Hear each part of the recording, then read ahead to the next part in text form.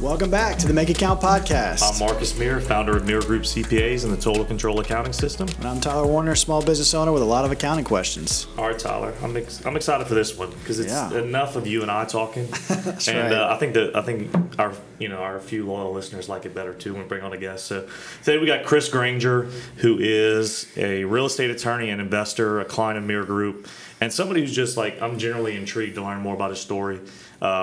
If you've listened to the podcast enough, you'll hear I mentioned Quentin a lot. So this is one of Quentin's clients and a great client of ours who's doing some cool things. So wanted to bring Chris on to talk about real estate investing and just give us some knowledge. So Chris, kind of give us your story, how you got into real estate and what you're up to. Yep, absolutely. So I'm from St. Landry Parish, Louisiana originally. Ended up going to law school with Quentin's wife, Rebecca.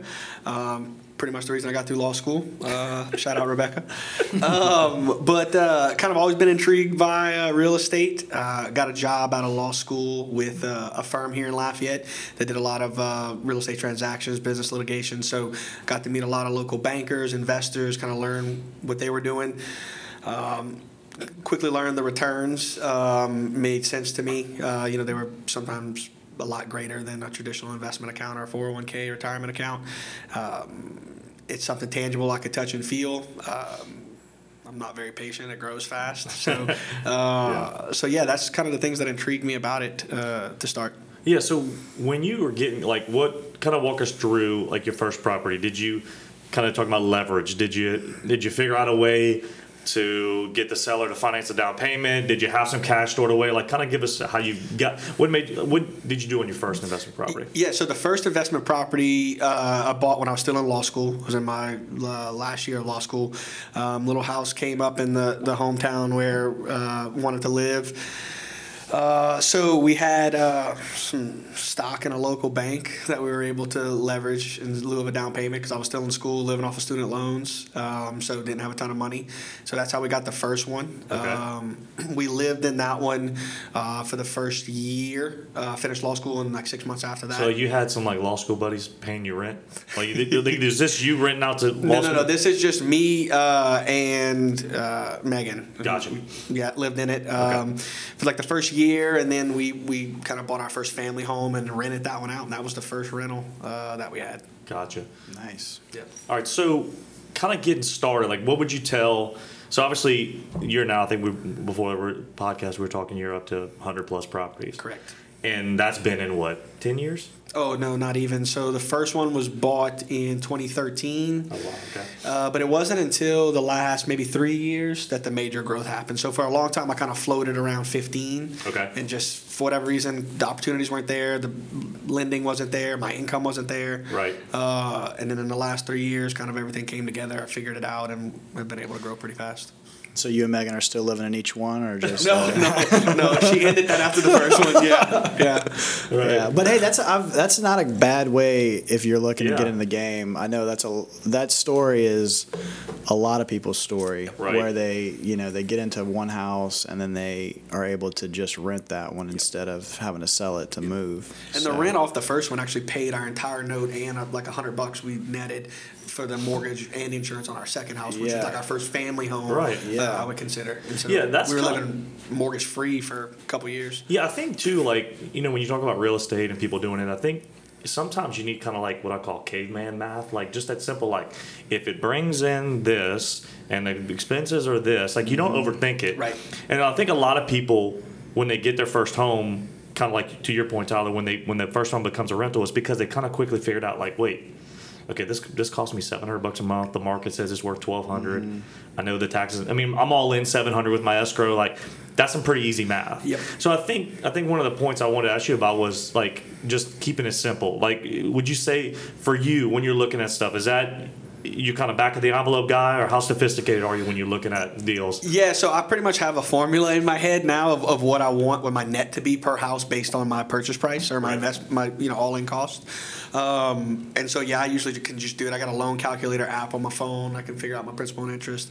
I'm pretty good at ballparking my insurance now because I know my market. I know about what these houses are going to run insurance, and I just jump on the assessor's website to grab the taxes. But it's pretty close to the back of the envelope kind of math real quick. Yeah, and so it's not I guess what I'm trying to get at is for people wanting to get started, it's not that daunting. No.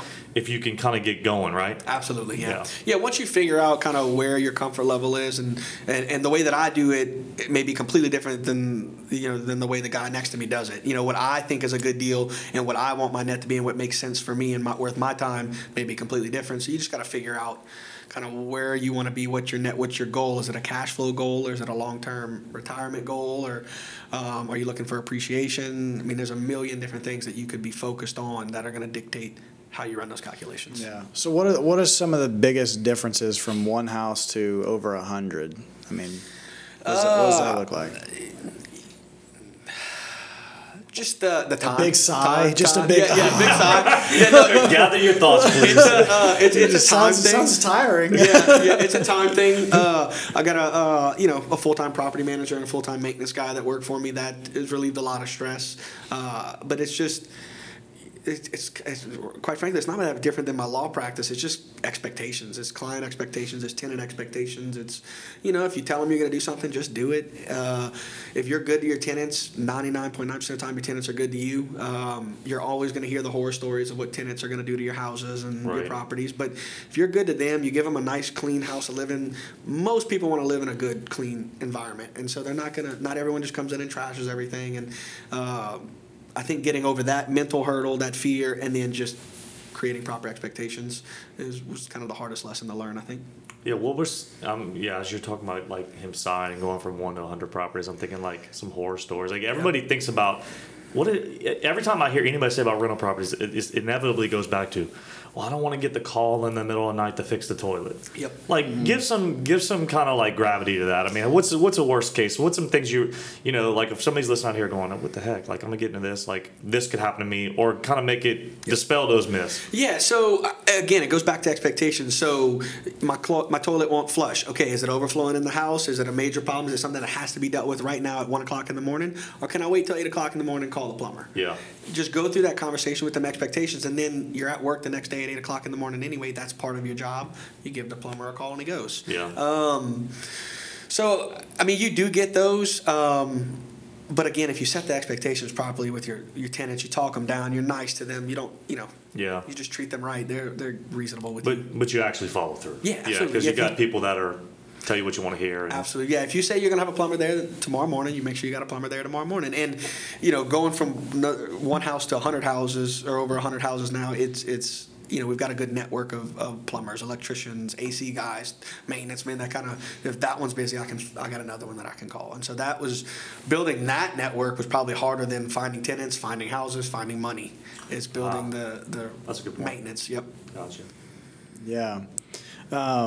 So what does that back office look like? I mean, I know we talked a little bit earlier about when you're acquiring properties and things like that. Sometimes there's inefficiencies that you can maybe take advantage of as an investment. What kind of efficiencies are you building in this operation? Yeah, so having a full-time property manager that can field the calls, field the maintenance and requests and all of that is kind of taking some of the pressure off of me to have to deal with that. So now I can focus on, really learning my market, really learning what rent, because, if you could bump all of your rents by $25 or $50 across 100, that's a huge increase. And so when we're looking at properties, we look at the property itself, we look at how it was managed, we look at its current condition, its current tenants, and how much they're renting it for. And if you undervalue a property,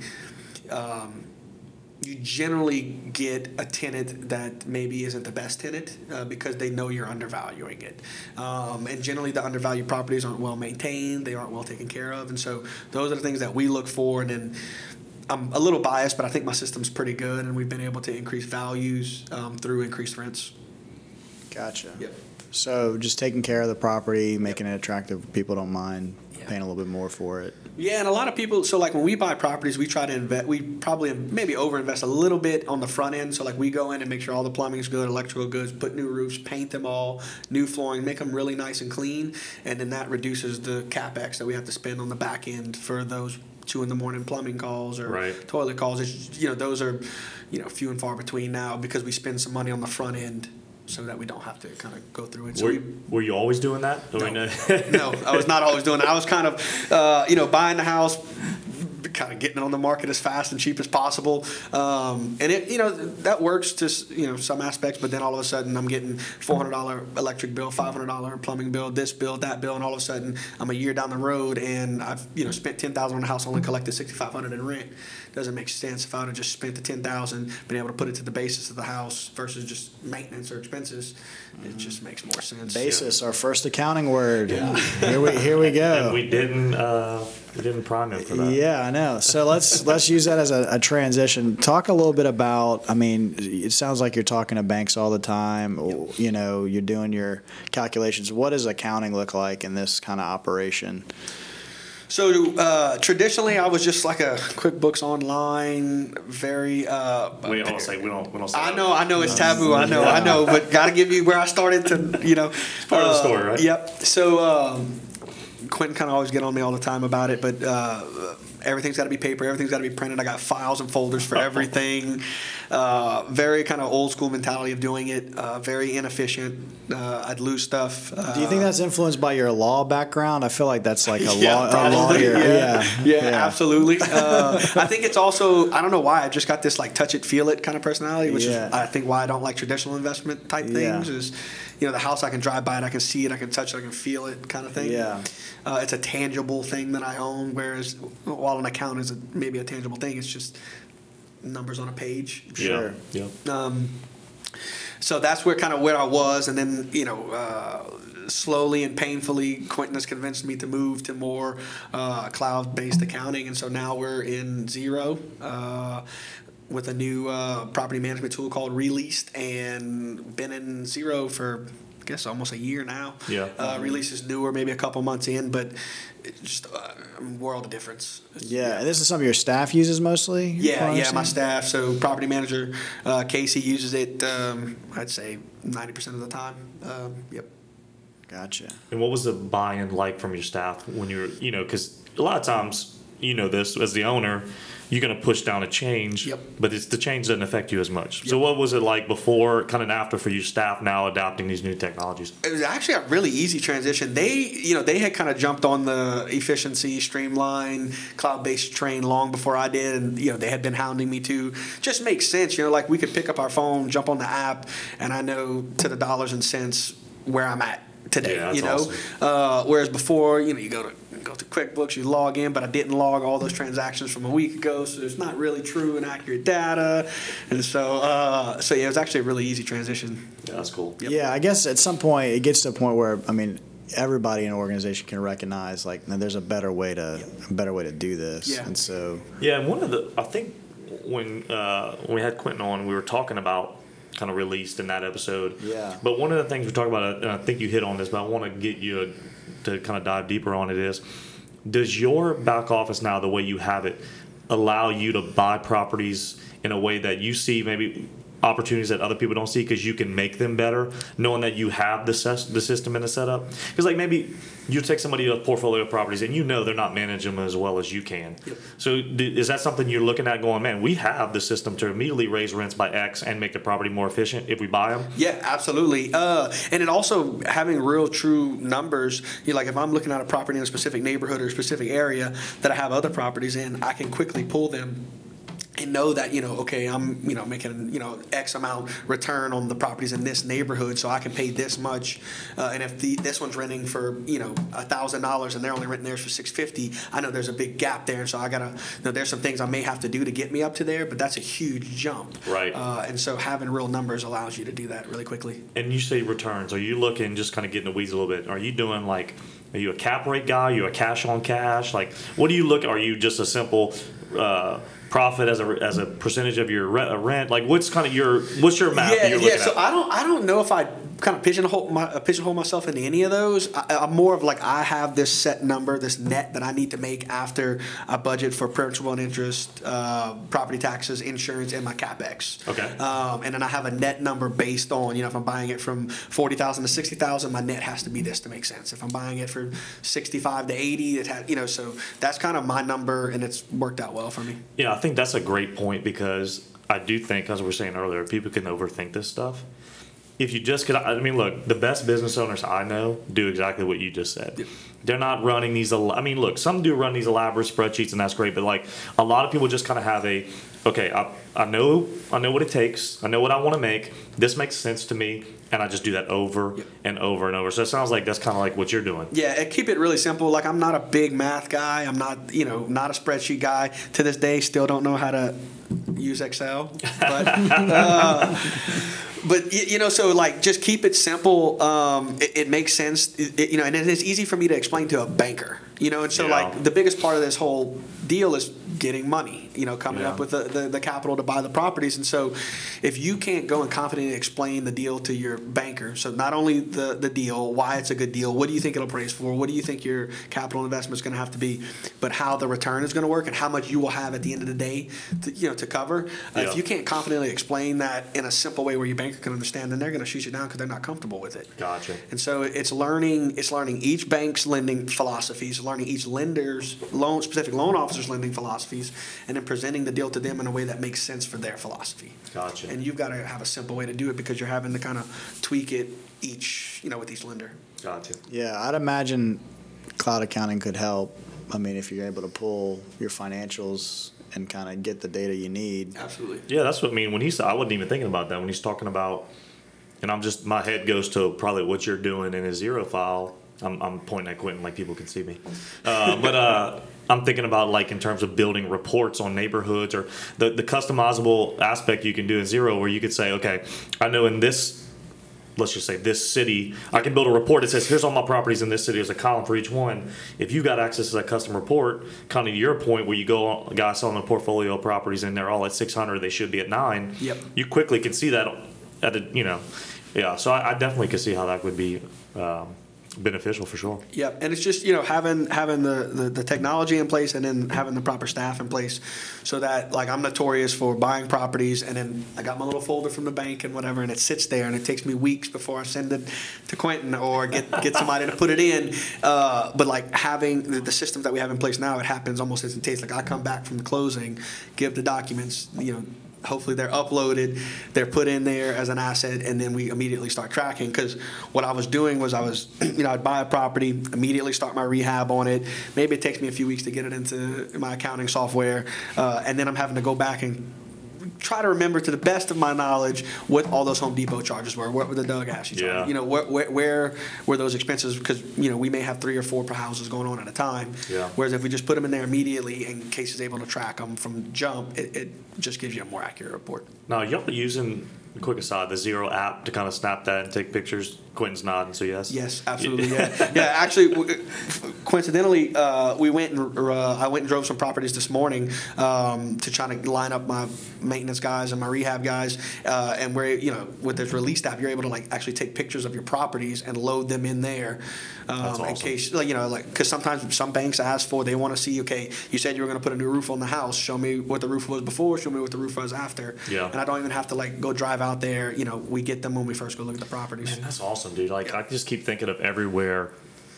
Like what gets me excited for you is it feels like everywhere you're building a portfolio, and it seems like it's taking you less time on each property because you've got the back office set up. Absolutely. Which is also then making you more efficient to buy properties and maybe pick off deals that you might not otherwise have done. So like, it seems like you're poised to keep this thing going. Yeah, that's the goal. It's the hope. No 401k. No 401k. No everything's kind of invested in real estate. That's kind of maybe put all my eggs in one basket. But I just trust it. I understand. Well, it. you've got over 100 baskets. Over 100 baskets. Yeah. So and if once you learn your numbers, you can kind of spread your risk out, right. Which I feel like is what we've done. Yeah. That's Yeah. awesome. Now, real estate's great for a lot of those reasons. I mean, all the things you just mentioned. Well, So- I mean, it's the one investment I tell a lot of clients. It's just like there's not many investments where you can have cash flow, minimal or no tax, Yep. and appreciation.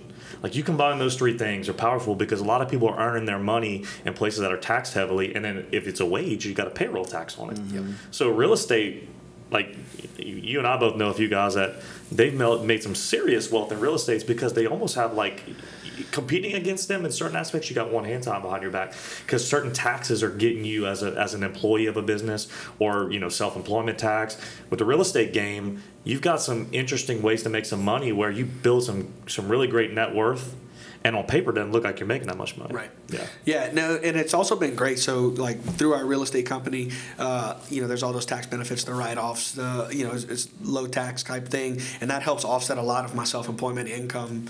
So there's more than one benefit than just I made a couple $100 on this house, it appreciated, and it looks good on a balance sheet. Yep. There's some hidden value in there too.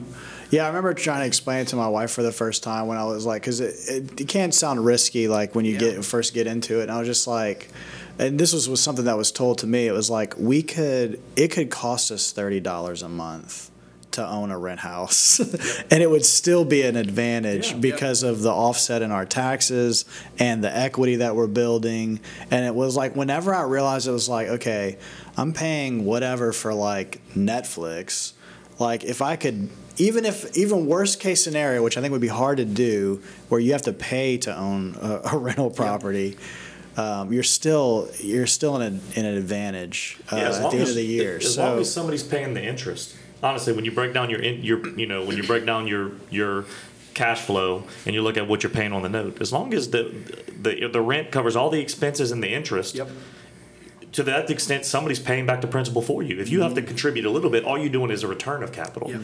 So to your point, if you're not cash flowing, but you're losing $100, which might be the worst case scenario, you're still not. You're not really losing. Yeah, but it was that extreme example that was just like, it kind of jolted me out of this. Like, what am I? I need to get in on this. Yeah. When I explain it to people all the time, it's like I'm building this portfolio that's worth X amount of dollars, and it's not costing me anything. I'm having tenants that are paying that, they're buying it for me. Yeah. It just makes so much sense. It's the only asset class that I know of in the world where it doesn't cost me anything. I'm having tenants pay it back for me. Yeah. So I got a question. Yep. As somebody, I mean, you're on a growth trajectory. Like, there's a lot of speculation about real estate. It's one of the things everybody loves to speculate about.